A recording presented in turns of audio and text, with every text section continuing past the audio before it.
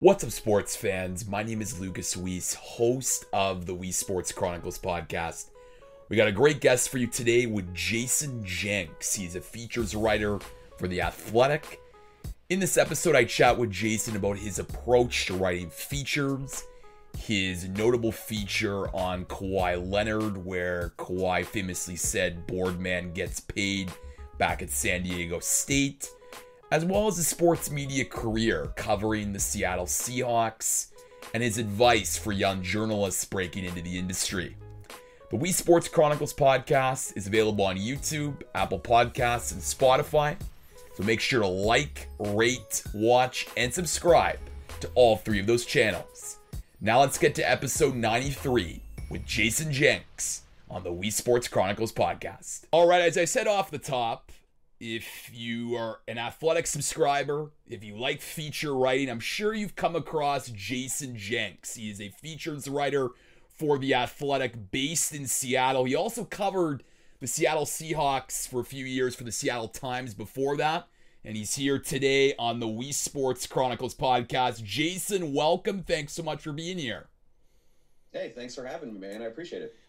Anytime, and you know, we'll get into various parts of your career in just a bit, but obviously, 2020 has been such a crazy, unprecedented year. I'm just curious how it's been for you and your work, especially for someone that's a features writer. Yeah, it's definitely been unusual. I guess I wouldn't say that's been an advantage because it's been really hard, I think, for everyone trying to figure out what to do and how to do it, but I did a lot of the last year or so before the pandemic. I did a lot of stuff by phone, ideas that I could do that I maybe wouldn't have access to an athlete or a coach or what have you. And so I kind of already had to sort of try to get creative to do workaround stuff. So in that sense, and I guess it kind of prepared me for the pandemic. Yeah, it's been really hard. It's not fun to not be able to go sit face to face with someone or spend some time with them. Just kind of that I miss that human interaction that you get from talking with people.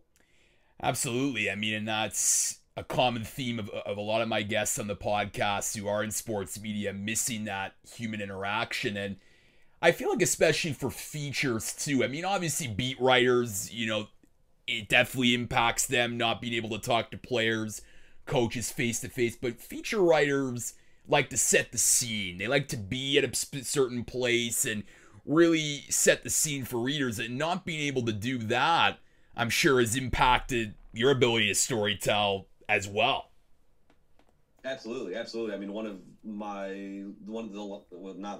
last story I did kind of before the pandemic that had face-to-face contact was with Washington State's basketball coach, and whose son has pretty severe autism, and I got to spend a day with him going to the Washington State basketball offices. I went over to his house at 5:30 in the morning because he watched his Curb Your Enthusiasm on Monday mornings after it comes out, because that's kind of his alone time. I got to spend time with his wife. I was at practice. I mean, it was really nice to be able to get a very small slice of his life and sort of convey that to the readers, what that was like. And that's kind of stuff I really enjoy doing. And yeah, that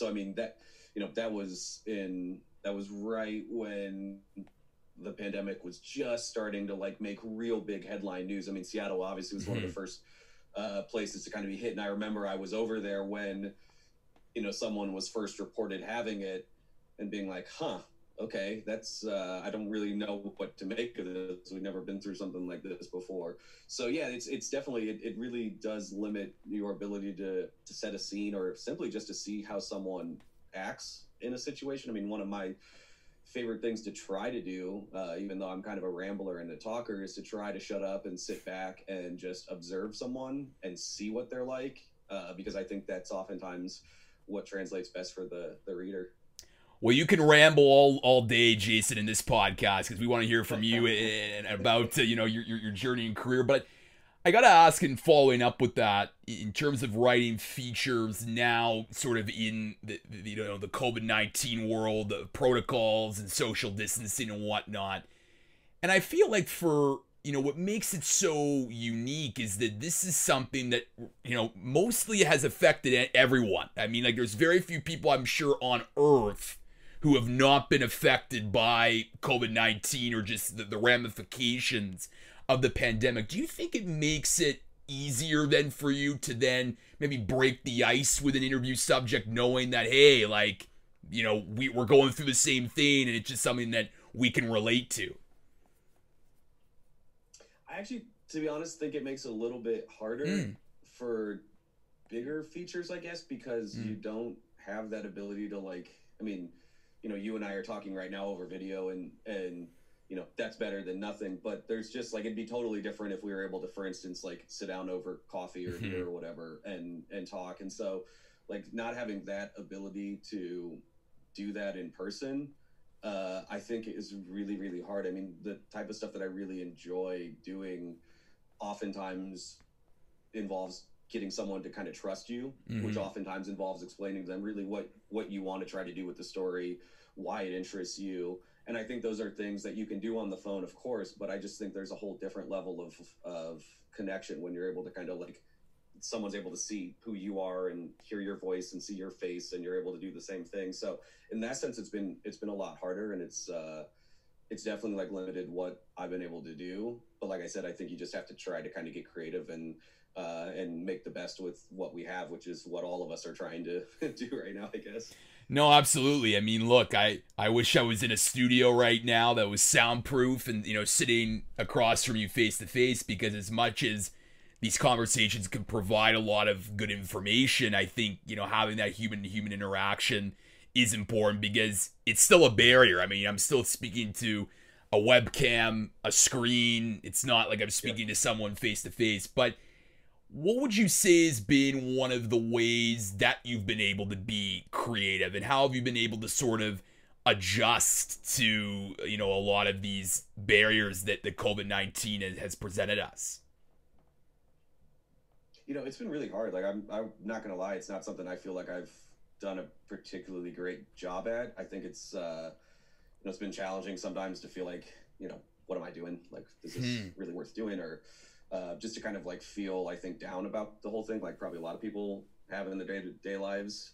And so I really struggled with it. I don't really think I've done a particularly great job at it, but I don't know. I try to do the same thing that I did beforehand, which is, like, find something that interests me, some kind of, like, spark that sort of gets me excited, and then just follow that. And so a lot of that's been things that, I'm not going to be able to do the kind of story that I mentioned with the Washington State coach, where I'm going to be able to spend, 8 hours of a day with him or whatever it was, and really dive into those things. So it's finding things, I think, maybe that maybe are a little bit narrower in scope, that are something you can do in talking to someone for an hour on the phone or whatever, without, seeing them in person or spending time at their house or whatever it may be. So that's what I've tried to do, but yeah, definitely hasn't been easy. Let's pivot and talk a little bit about your career. And you joined The Athletic in 2018. And of course, I feel like every writer that joins The Athletic has to write that, infamous why I joined The Athletic. But yours, I think, is the most unique, because it's a letter to your dad.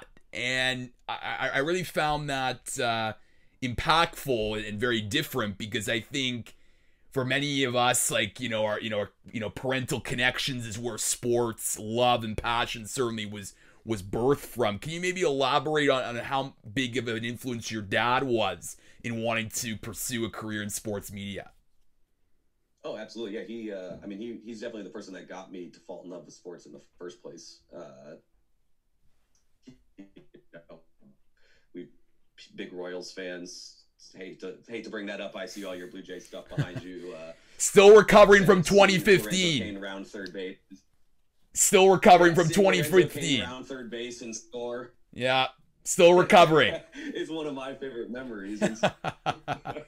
So, like, that, that's something my dad and I have shared. We're huge KU fans, so that's something we've shared.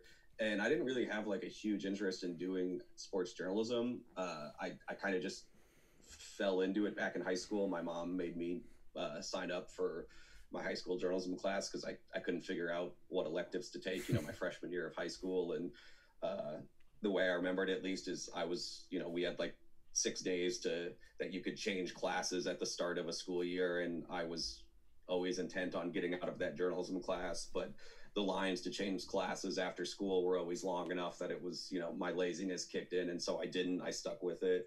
And it was something that I found that once I actually did go out and try to do it, that I really, really enjoyed. And I think more than my dad even inspiring me to become a sports writer, he has I kind of make fun of him for it, but he is constantly interested in other people's lives. We go on an Uber ride, and he's constantly talking to the Uber driver about their life and what they do and all that kind of stuff. And so I think just like through osmosis, that kind of rubbed off on me. I want to get back to that in just a second, but like, how great was that 2015 ALCS? Like, I mean, I'm sure you and I, baseball fans, and we've seen a lot, but like, that was so much fun to watch. And like, I miss that like rivalry and that and that hatred, and like those two teams had it in that year. Oh, I hated the Blue Jays that year. I hated the Blue Jays that season. I just remember there was the game when David Price was absolutely dealing. Yeah. And I can't remember if it was on Fox or TBS, but whoever it was, the announcers were just going on and on about it. And I was just getting so irrationally upset. That kind of fan being like, these announcers hate my team. and so it was just, it was one of those things that like, as a sports writer, you so often are kind of like impassionate, or you try to be, and you're unbiased. But, it's really fun every once in a while to be reminded how crazy, exciting, and frustrating and irrational it is to be a sports fan again. Yep. And that like 2015 run was my time to just be like a crazy, belligerent sports fan. And it was awesome. And I really do miss playoff baseball. Yeah, no kidding. And like, yeah, I mean, like it was so fun. I mean, for us here, I mean, the Blue Jays hadn't been to the playoffs in so long. And for me, like that was my first experience with a Blue Jays playoff run, and we had the bat flip game, and it was this contrast of styles. Like you had the big home running Blue Jays team with the powerful offense against the small ball Royals. Small ball won that year, but then baseball has like sort of gone the way what the Blue Jays were, all home run or strikeouts. So it's just interesting to look back on. I just think it was a really fantastic series. And Andy McCullough, who worked at the Kansas City Star, now the Athletic, he said to me on this podcast, like that was one of his most favorite series he's ever covered, and it truly was. It truly was incredible, even to the final Game 6 at Kauffman Stadium, which I'm still recovering over. Yeah, I that's like one of those games. I was in San Diego at the time when that game was happening, and there was that massive rain delay, which was like a huge question of whether Wade Davis would ever be able to come back. And I had dinner reservations for like, I thought plenty late that night. And, we couldn't cancel them. And so I'm at the restaurant watching the game on my phone as like, we're in this dark restaurant or whatever. It's just kind of one of those things I'll probably never forget.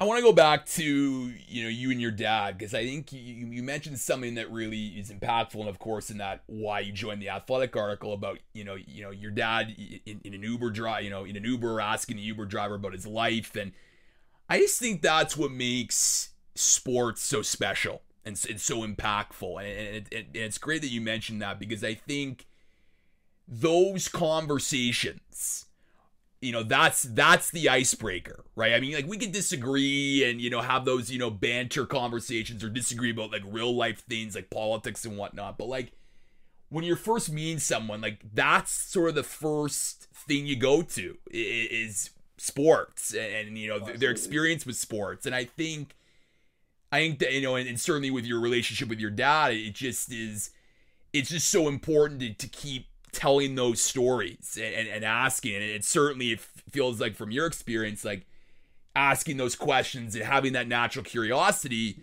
certainly put you on that path to where you are today.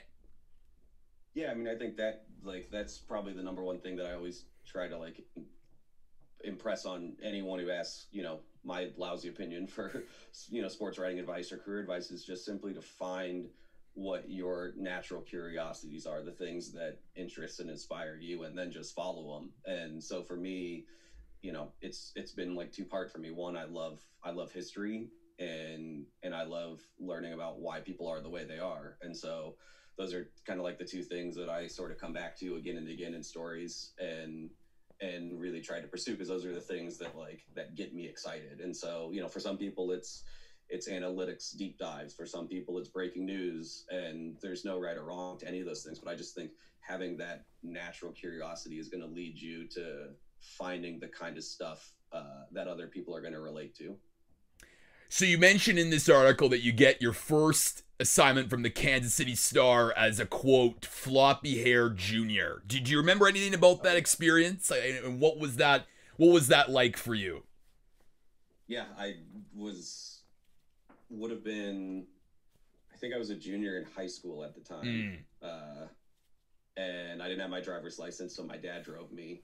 I was embarrassed. I had him drop me off kind of far away from the stadium so I could, walk in on my own or whatever. But it was, and they didn't have me write for the actual paper. It was, it's kind of like a test run because, I screwed up and I didn't file my story in time. They didn't want to be screwed trying to get this in. So so I ended up writing the story for the website that night, and it was incredibly thrilling and frustrating. And those are still even looking back, I've written, not so much anymore, but I've written a lot of stories on deadline, and there is nothing more stressful than covering a high school game on deadline when you don't have internet and you're trying to find a McDonald's or an IHOP or something to be able to send your story in the right amount of time and add up the stats and do all this kind of stuff. And I just remember feeling so invigorated by that. And when you finished your story and you sent it in, it felt so awesome. And I remember not that first time, but maybe the second or third time they, ran 3 inches of my story in the paper, seeing my name in there and my words in there was just something that I'll never kind of forget that feeling of how exciting that was. Do you ever go back and look at your old stuff and cringe? Just how I mean, because that's sometimes normal for writers, because I'm sure you've evolved since then and have improved. But do you ever look back and just see wow, I've come so far from those first early days? What's funny?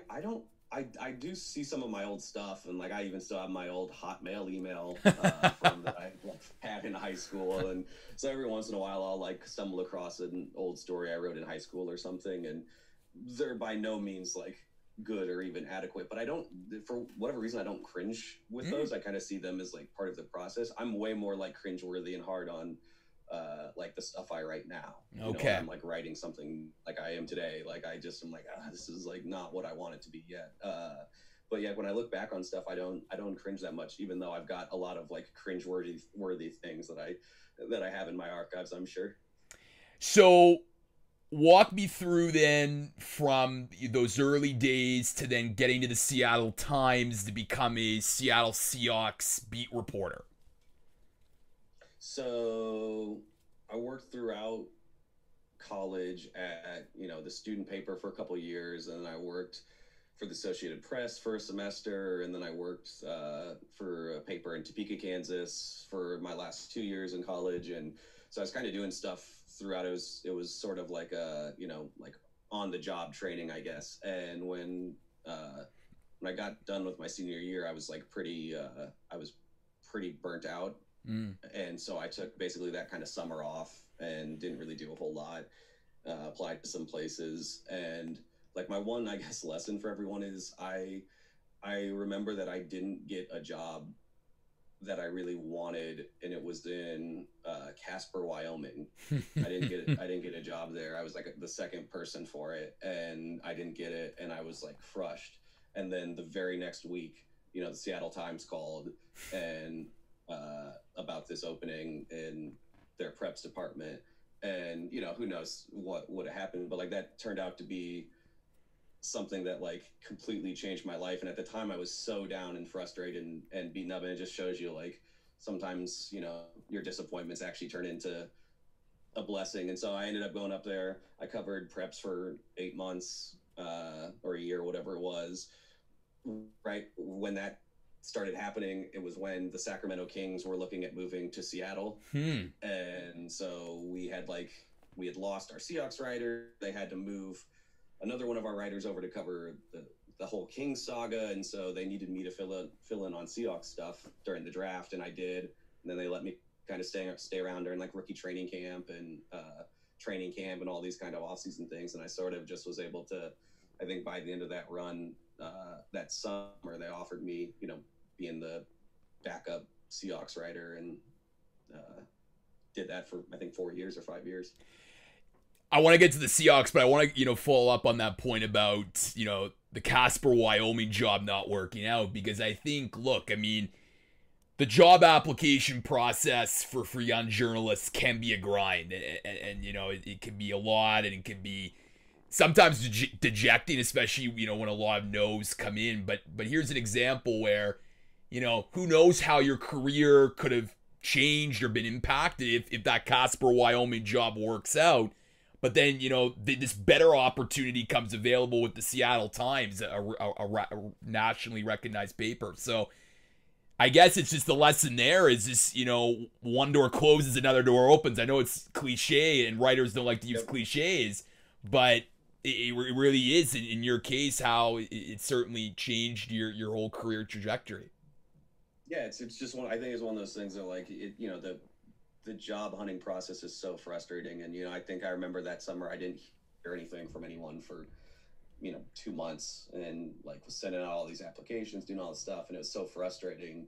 And, I think that it's especially, that was 8 years ago or whatever I was doing it. I'm sure like the job market's even changed a ton since then for people fresh out of college. And so my advice would just be, it's frustrating. It's going to be frustrating, but it doesn't mean that it's not going to end up well for you. And that's something that I've always kind of kept in mind, was like, it just because it doesn't work out the first time doesn't mean it won't work out.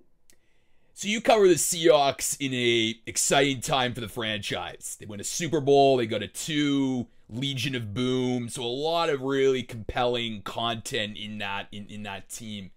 How did those years shape you as a journalist to sort of prepare you for the role that you're in now as a features writer?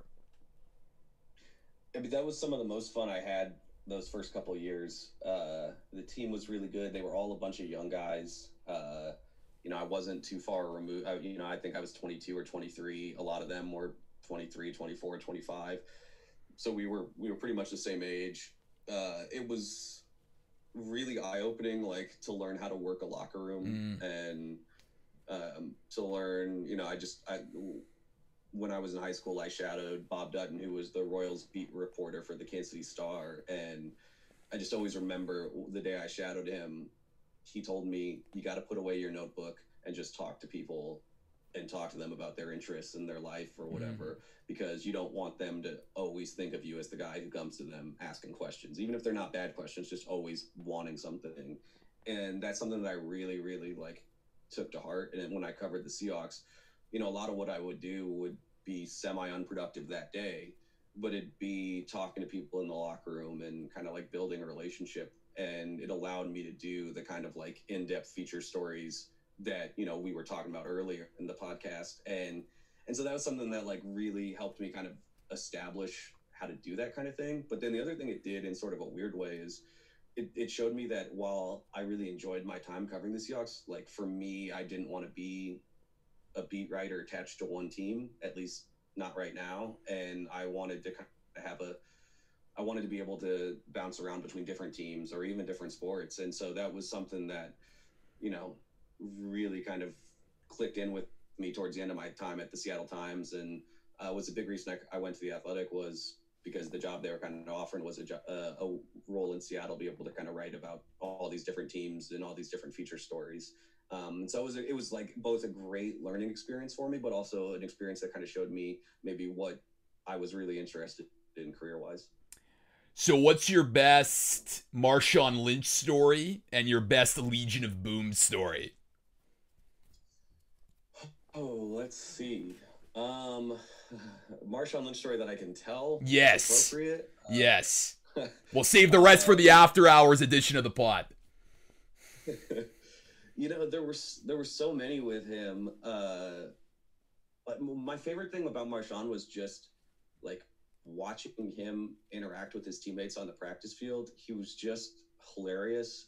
Like I've written about this a little bit before, but like my favorite thing was like he was the kind of guy that like he would give his keys to his Lamborghini like to his younger teammates to like go do stuff. And like that's just kind of like who Marshawn was. He was probably the most popular teammate I ever was around. I mean, as much as like his career in Seattle kind of ended in drama, I never heard anyone say anything bad about him on the record, off the record, whatever. And that was not always the case by any means.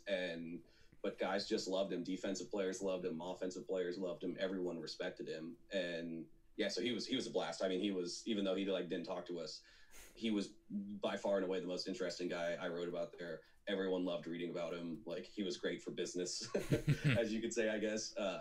My favorite Legion of Boom story, you know, it's actually like not a funny one. It's a serious one. They were all three of those guys were all really, really banged up before that second Super Bowl against the Patriots. And I just remember watching them out on the field. You know, when guys are hurt in the NFL or questionable in the NFL, they always go out, you know, an hour and a half or whatever, 2 hours before kickoff, and they're on the field with the training staff, and they're putting them through all these different drills to kind of test, are you going to be able to go? And all those guys were out there doing that. And I just remember like having kind of a profound respect for all of them, because that had been at that point 3 long years of like winning and playoff runs. They were really, really banged up. I know those guys were like really in pain, and they came out and like, you know, came obviously within a yard of being back-to-back champions. And so that's kind of the thing like I'll always probably remember about those guys is, you know, to use the cliche, they really did kind of have like, you know, heart of a lion. Obviously that Super Bowl, I mean, one of the most memorable of the decade in the history of the Super Bowl. I think it's one of the most memorable of all time. And obviously that last, you know, that 1 yard play, the Malcolm Butler interception is certainly the exclamation point. But I know the narrative here in Canada was like, I remember afterwards and then even years after was like that play led to sort of the fracture of the locker room and what happened afterwards. Is there truth to that from your experience? Yeah. Okay. Yeah, definitely. I mean, guys on that team will say that play was kind of that was truly the beginning of the end. You know, it's been pretty like well reported at this point. But you know, I've had many conversations with guys who just say, you know, it led to kind of an offense versus defense fracture. It led to some of the guys kind of being disillusioned with Pete Carroll. But I will say I do have like a slightly funny story and a very like personal memory about that play. Is, you know, it happens and we're just all shell shocked. Yeah. And you know, it's a night game. You're scrambling. You got to fill the paper the next day. And I go down the stairs to go, you know, to the media availability, and this being the Super Bowl, it's, you know, everything's really high security and you got like all these different checkpoints. And I get down there and they're like, well, you can't come through. And I'm like, what are you talking about? And they're like, well, you don't have a credential. And I look down in my badge that had been around my neck. The credential part of it had snapped off from like the lanyard. Oh, jeez. So, yeah. So I like they wouldn't let me in. I had to like try to find people to like let me like into this room. It was like a huge, and I actually couldn't even go into the locker room. Like they ended up letting me through to like the main podium room, but they were like, you can't leave here because we like cleared you through here, but you don't have a credential to go in the lot. It was a mess. And so that was not the most like fun experience, but it's something I'll kind of always remember. And I was there when Russell Wilson was, you know, kind of going through what happened. And I can't say that I by any means thought like that was the end of their dynasty, but I just remember that being a totally surreal feeling. Yeah, I mean, I covered Super Bowl 54 for a Canadian media outlet here, and it was the Patriots and the Rams, which, you know, one of you know, the opposite of that of Super Bowl 49, a complete snooze fest of a game. But like I remember afterwards, like the chaos, like going down like to the post-game media availability and just like these reporters like flashing credentials and security not letting them through, like just a mess. So I wasn't gonna go here, but this conversation sparked some questions. Do you like covering Super Bowls or the big events? Because I mean, obviously it's so important, but like at the same time, it's very chaotic, and it's not like a Tuesday or a Wednesday, game or a random Sunday afternoon game in the middle of a season.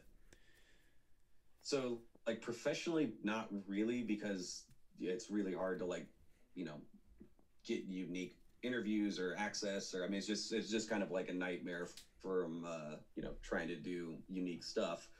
Personally, yes, they're like a blast to cover. You're like, Yeah. and it's actually like it's one of my those are some of my favorite things to cover because you're with all your colleagues and your coworkers and your friends. You work really hard during the day, but then at night you go out and you have dinner and you have a few beers and like you're just kind of having it's really like it's the glamorous part of this like job. And so those two Super Bowls I covered are some of my favorite memories of kind of being in New York and Phoenix for a whole week with my Seattle Times coworkers. And we went and sang karaoke one night. We did, they had the big Super Bowl parties for the media that are really fun. And it's a really unique experience. It's one of those times where you really do just get to kind of appreciate and be grateful for having such a cool job. So you go to the Athletic in 2018. You're now a features writer. This is sort of a couple years into the Athletic. I mean, obviously now it's certainly entrenched as one of the top media outlets in North America. So was it considered a risk at that time going to this platform, or did you think that from what you've seen the platform do already, that this was going to be, a really fulfilling opportunity for you?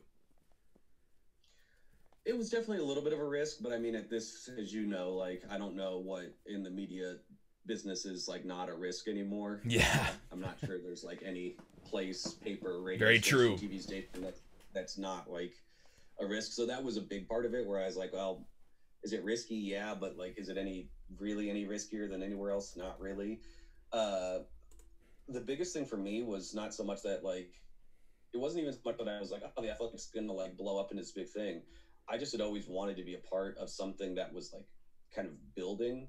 Working at newspapers was great, but at a newspaper, you're always kind of like trying to protect the legacy and like, plug the dam and all those cliches. And at the Athletic, it was like really a chance to kind of define what it was and to really kind of like, you just were sort of given a blank canvas and could kind of do whatever you want. There was real creative freedom with that. So that to me was like the biggest reason I ended up going there was just like I thought it was be really exciting to kind of be a part of something, even if I wasn't totally on the ground floor, that was still, while it was like pretty new and young.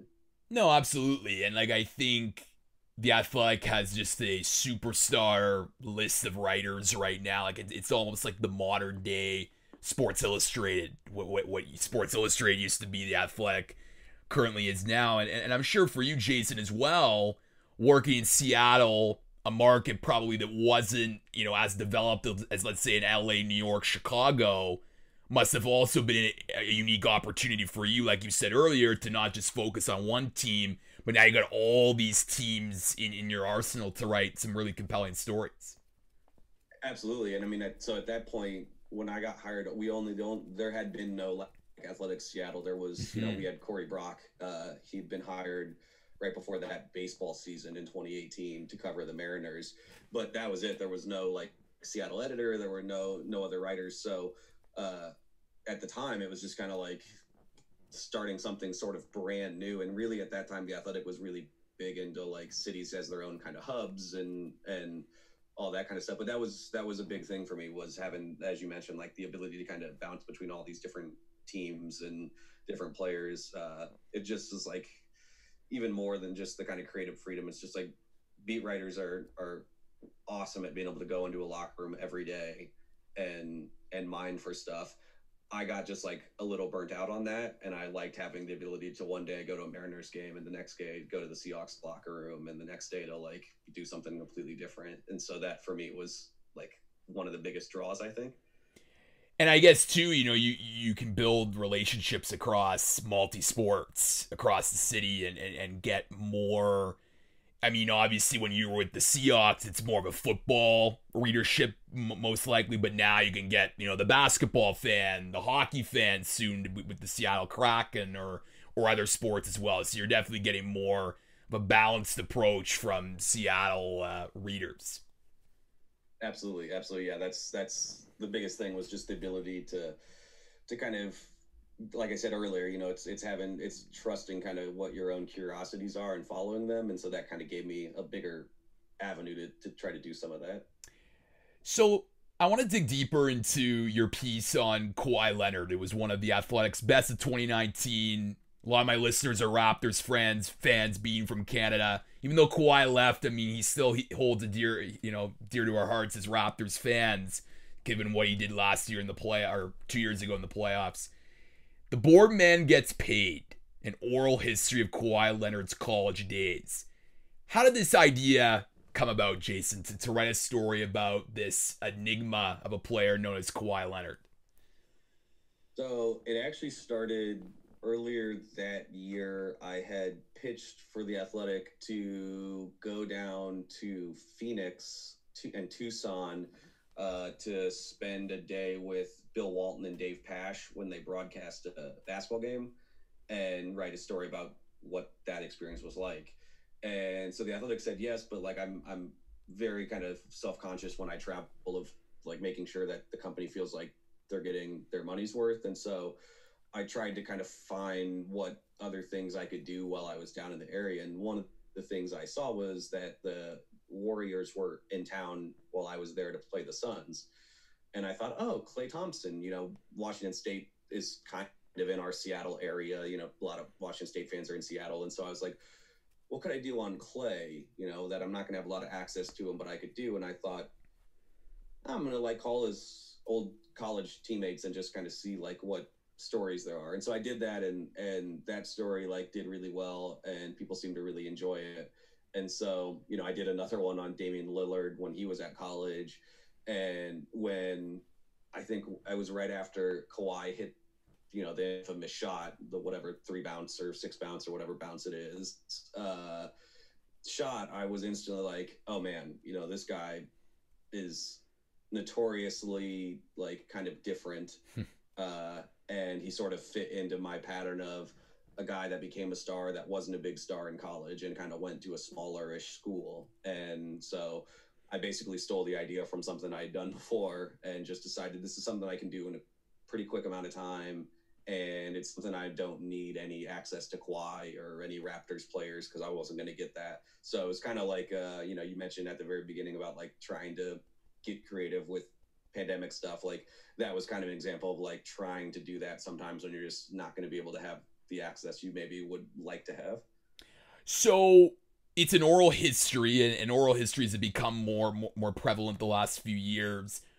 Just as a general level, and then maybe using this piece to explain, I mean, what goes into making a good and successful oral history?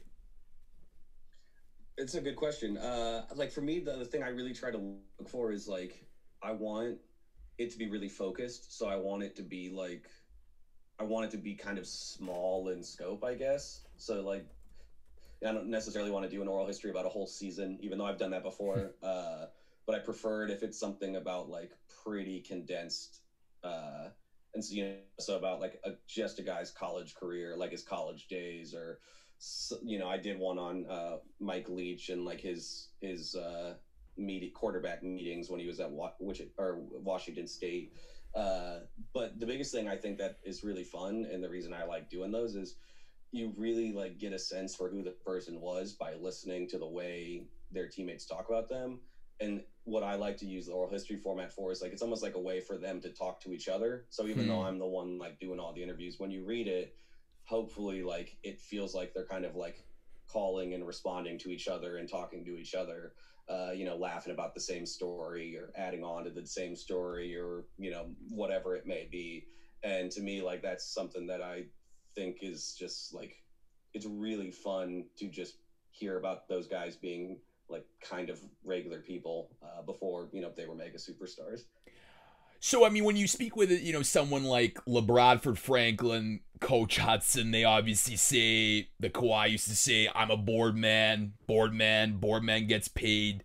What was their sort of reaction? Because, I mean, this is a college kid. We don't obviously know what he's going to become, but if, a college kid saying that, they're like, okay, I mean, that's, cocky, arrogant, confident, whatever. But I guess now, looking back and hearing that, like, it must definitely explain who this type of person really is. Yeah, I mean, when I reached out to people and started talking to them about kind of Kawhi, the Boardman thing, like, it was the first thing that sort of jumped out to me that I remember telling my editor about. That was like, yeah, like this is the thing he used to say, and it definitely was like, to me, it was kind of interesting. It was like, it was quirky, it was funny, but it really did show you like who Kawhi was at the time, and it showed you, I think, why he went on to become as good as he is. I mean, if you're 18, 19 years old and you're thinking, hey, if all I do is get rebounds, if I'm a great rebounder, like I can create a career out of that.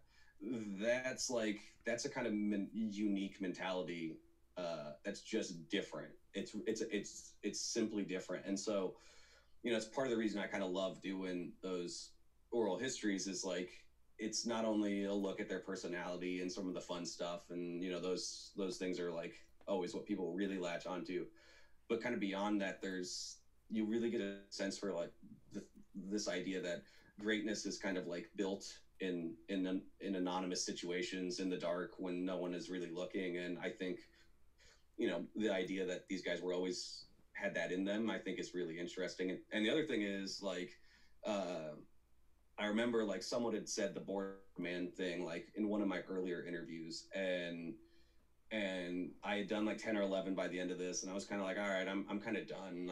I've done enough. And there was one more guy. It was an assistant coach whose name I'm blanking on, but he's in the story. And I was like, gosh, fine. I'll call him. I'll do one more. And he's the one I think in the story who says like, oh yeah, he always used to say that I'm the board man. The board man gets paid. I'm the board man. And it was like one of those small reminders that it's always worth making the extra call. It's always worth like doing the little extra effort, whatever, almost always pays off. And so that's something that like, I need reminded of all the time when I start to get lazy. It's like that almost always pays off. And that was one of those times it really did for me. I know that you didn't get Kawhi for the story, but hypothetically, if you did get him, do you think it would have added anything, or do you think what you did with the people that you got certainly would have made, it was fine as it is? I think it definitely would have added something. I mean, when I did the one on Klay Thompson, I was able to get him for like 70 seconds or whatever, like in the Warriors locker room. But like he added like these one-liners to these stories that I heard that were almost kind of like punchlines. And so that was like, because it was Klay, it was really funny. Kawhi would have been a little bit different than that, I think. I think he probably would have been a little, maybe a little weirder, I guess, or a little, his a little bit different. And I think that could have been like kind of interesting too. But the reason I like these things is like, you just, it's great if you can get the person, but they work perfectly fine if you never get the person and you're just talking to these other people. So I would have liked to, but I didn't even try, because I knew there was like less than a 0% chance that I was going to be able to get on the phone with Kawhi Leonard during, the NBA Finals. As I said earlier, Seattle is getting a hockey team, the Seattle Kraken, which I think is, really exciting, and they've done a lot of really cool things already to promote the team. Jason, you seem to know the Seattle area market fans pretty well. How do you think they're gonna, react to a new hockey team and this Kraken franchise? Yeah, I think the Kraken will be a big deal in Seattle. I think it's been pretty proven that Seattle sports fans support their teams, and especially when they win. You've seen it with the Sounders last year sold out CenturyLink Field or Lumen Field for MLS Cup. The Mariners in 2001 sold out almost every game that during their run. The Seahawks took over the whole city when they were really good. And I think there's a real like excitement and kind of passion building for the hockey team. The one thing I'd be really curious about is like, there's been a slight difference between, for instance, the Mariners and Seahawks kind of are a different genre when it comes to TV ratings and radio ratings and clicks and all that kind of stuff. Whereas the Sounders draw really well crowd-wise, but they're maybe not as big of a meter mover, TV, radio stuff. So I'll be curious to see where the hockey team fits in, if it's something that people go to and support that way, but maybe don't watch as many games or, consume as much content or radio talk shows or whatever. That to me will be the big, most interesting thing, but it will definitely be a big draw here. And if the team's competitive at all in those first couple of years, I think people will really, really get behind it. Last question for you, Jason, and it's something that you alluded to earlier, which I found interesting, and that, of course, is, you talked about burnout as a journalist and then trying to find ideas this year in a very challenging year. And I feel like for young journalists getting into the industry, that they're often given, this rose-colored picture of what it's like. You're going to cover great athletes, you're going to cover teams, but don't necessarily get an accurate depiction of how it can be sometimes a strain and a toll on you personally, mentally, etc. I'm just curious if you have any, advice for young journalists looking to break into the industry to try and, I guess, try to avoid the burnout, but if it does happen, like just, trying to push through and find ideas to write about when sometimes it's hard to in a challenging year. I think it goes back to kind of what we talked about earlier with like curiosity and your own interest. I think if you're doing something that just naturally interests you, I think there are times it's going to be frustrating and it's going to suck and it's, all those kind of things. But at the end of the day, you'll always find your way back to feeling good and passionate about it. I think where it gets hard for people is when you're doing something that you don't really feel passionate about or that doesn't totally interest you, and then it becomes truly like a grind, and you're, most people don't make a ton of money in the field and all that kind of stuff. All the cliches are pretty much true. So again, the thing I just would always tell younger journalists and try to stress is find what you're passionate about. It might be radio, it might be podcasting, it might be investigative journalism, it might be feature writing, it might be data analytics type stuff, like whatever it may be. And I think the thing that I think is kind of cool is like there are so many different writers that have different interests there. I love reading Down Goes Brown, even though I'm like not really a huge hockey fan or whatever, but like, I love what Sean does, and I think he's super creative, and I think he's found what excites him, and you can feel what I like reading about him, even though I don't have a deep hockey history and I don't know a ton about like the players or whatever, is I can just feel his passion kind of coming through in what he does. He just loves hockey and he loves talking about it and he loves writing about it. And so, that's one example of many, but I think if you're able to find that thing that kind of scratches that itch for you, it will keep you from falling into kind of all the bad traps that sometimes happen with people. Jayson Jenks is a features writer for The Athletic Seattle. Make sure to check out his work there. Jason, thank you so much for this wonderful conversation on the We Sports Chronicles podcast. Hey, I appreciate it. Have a good one.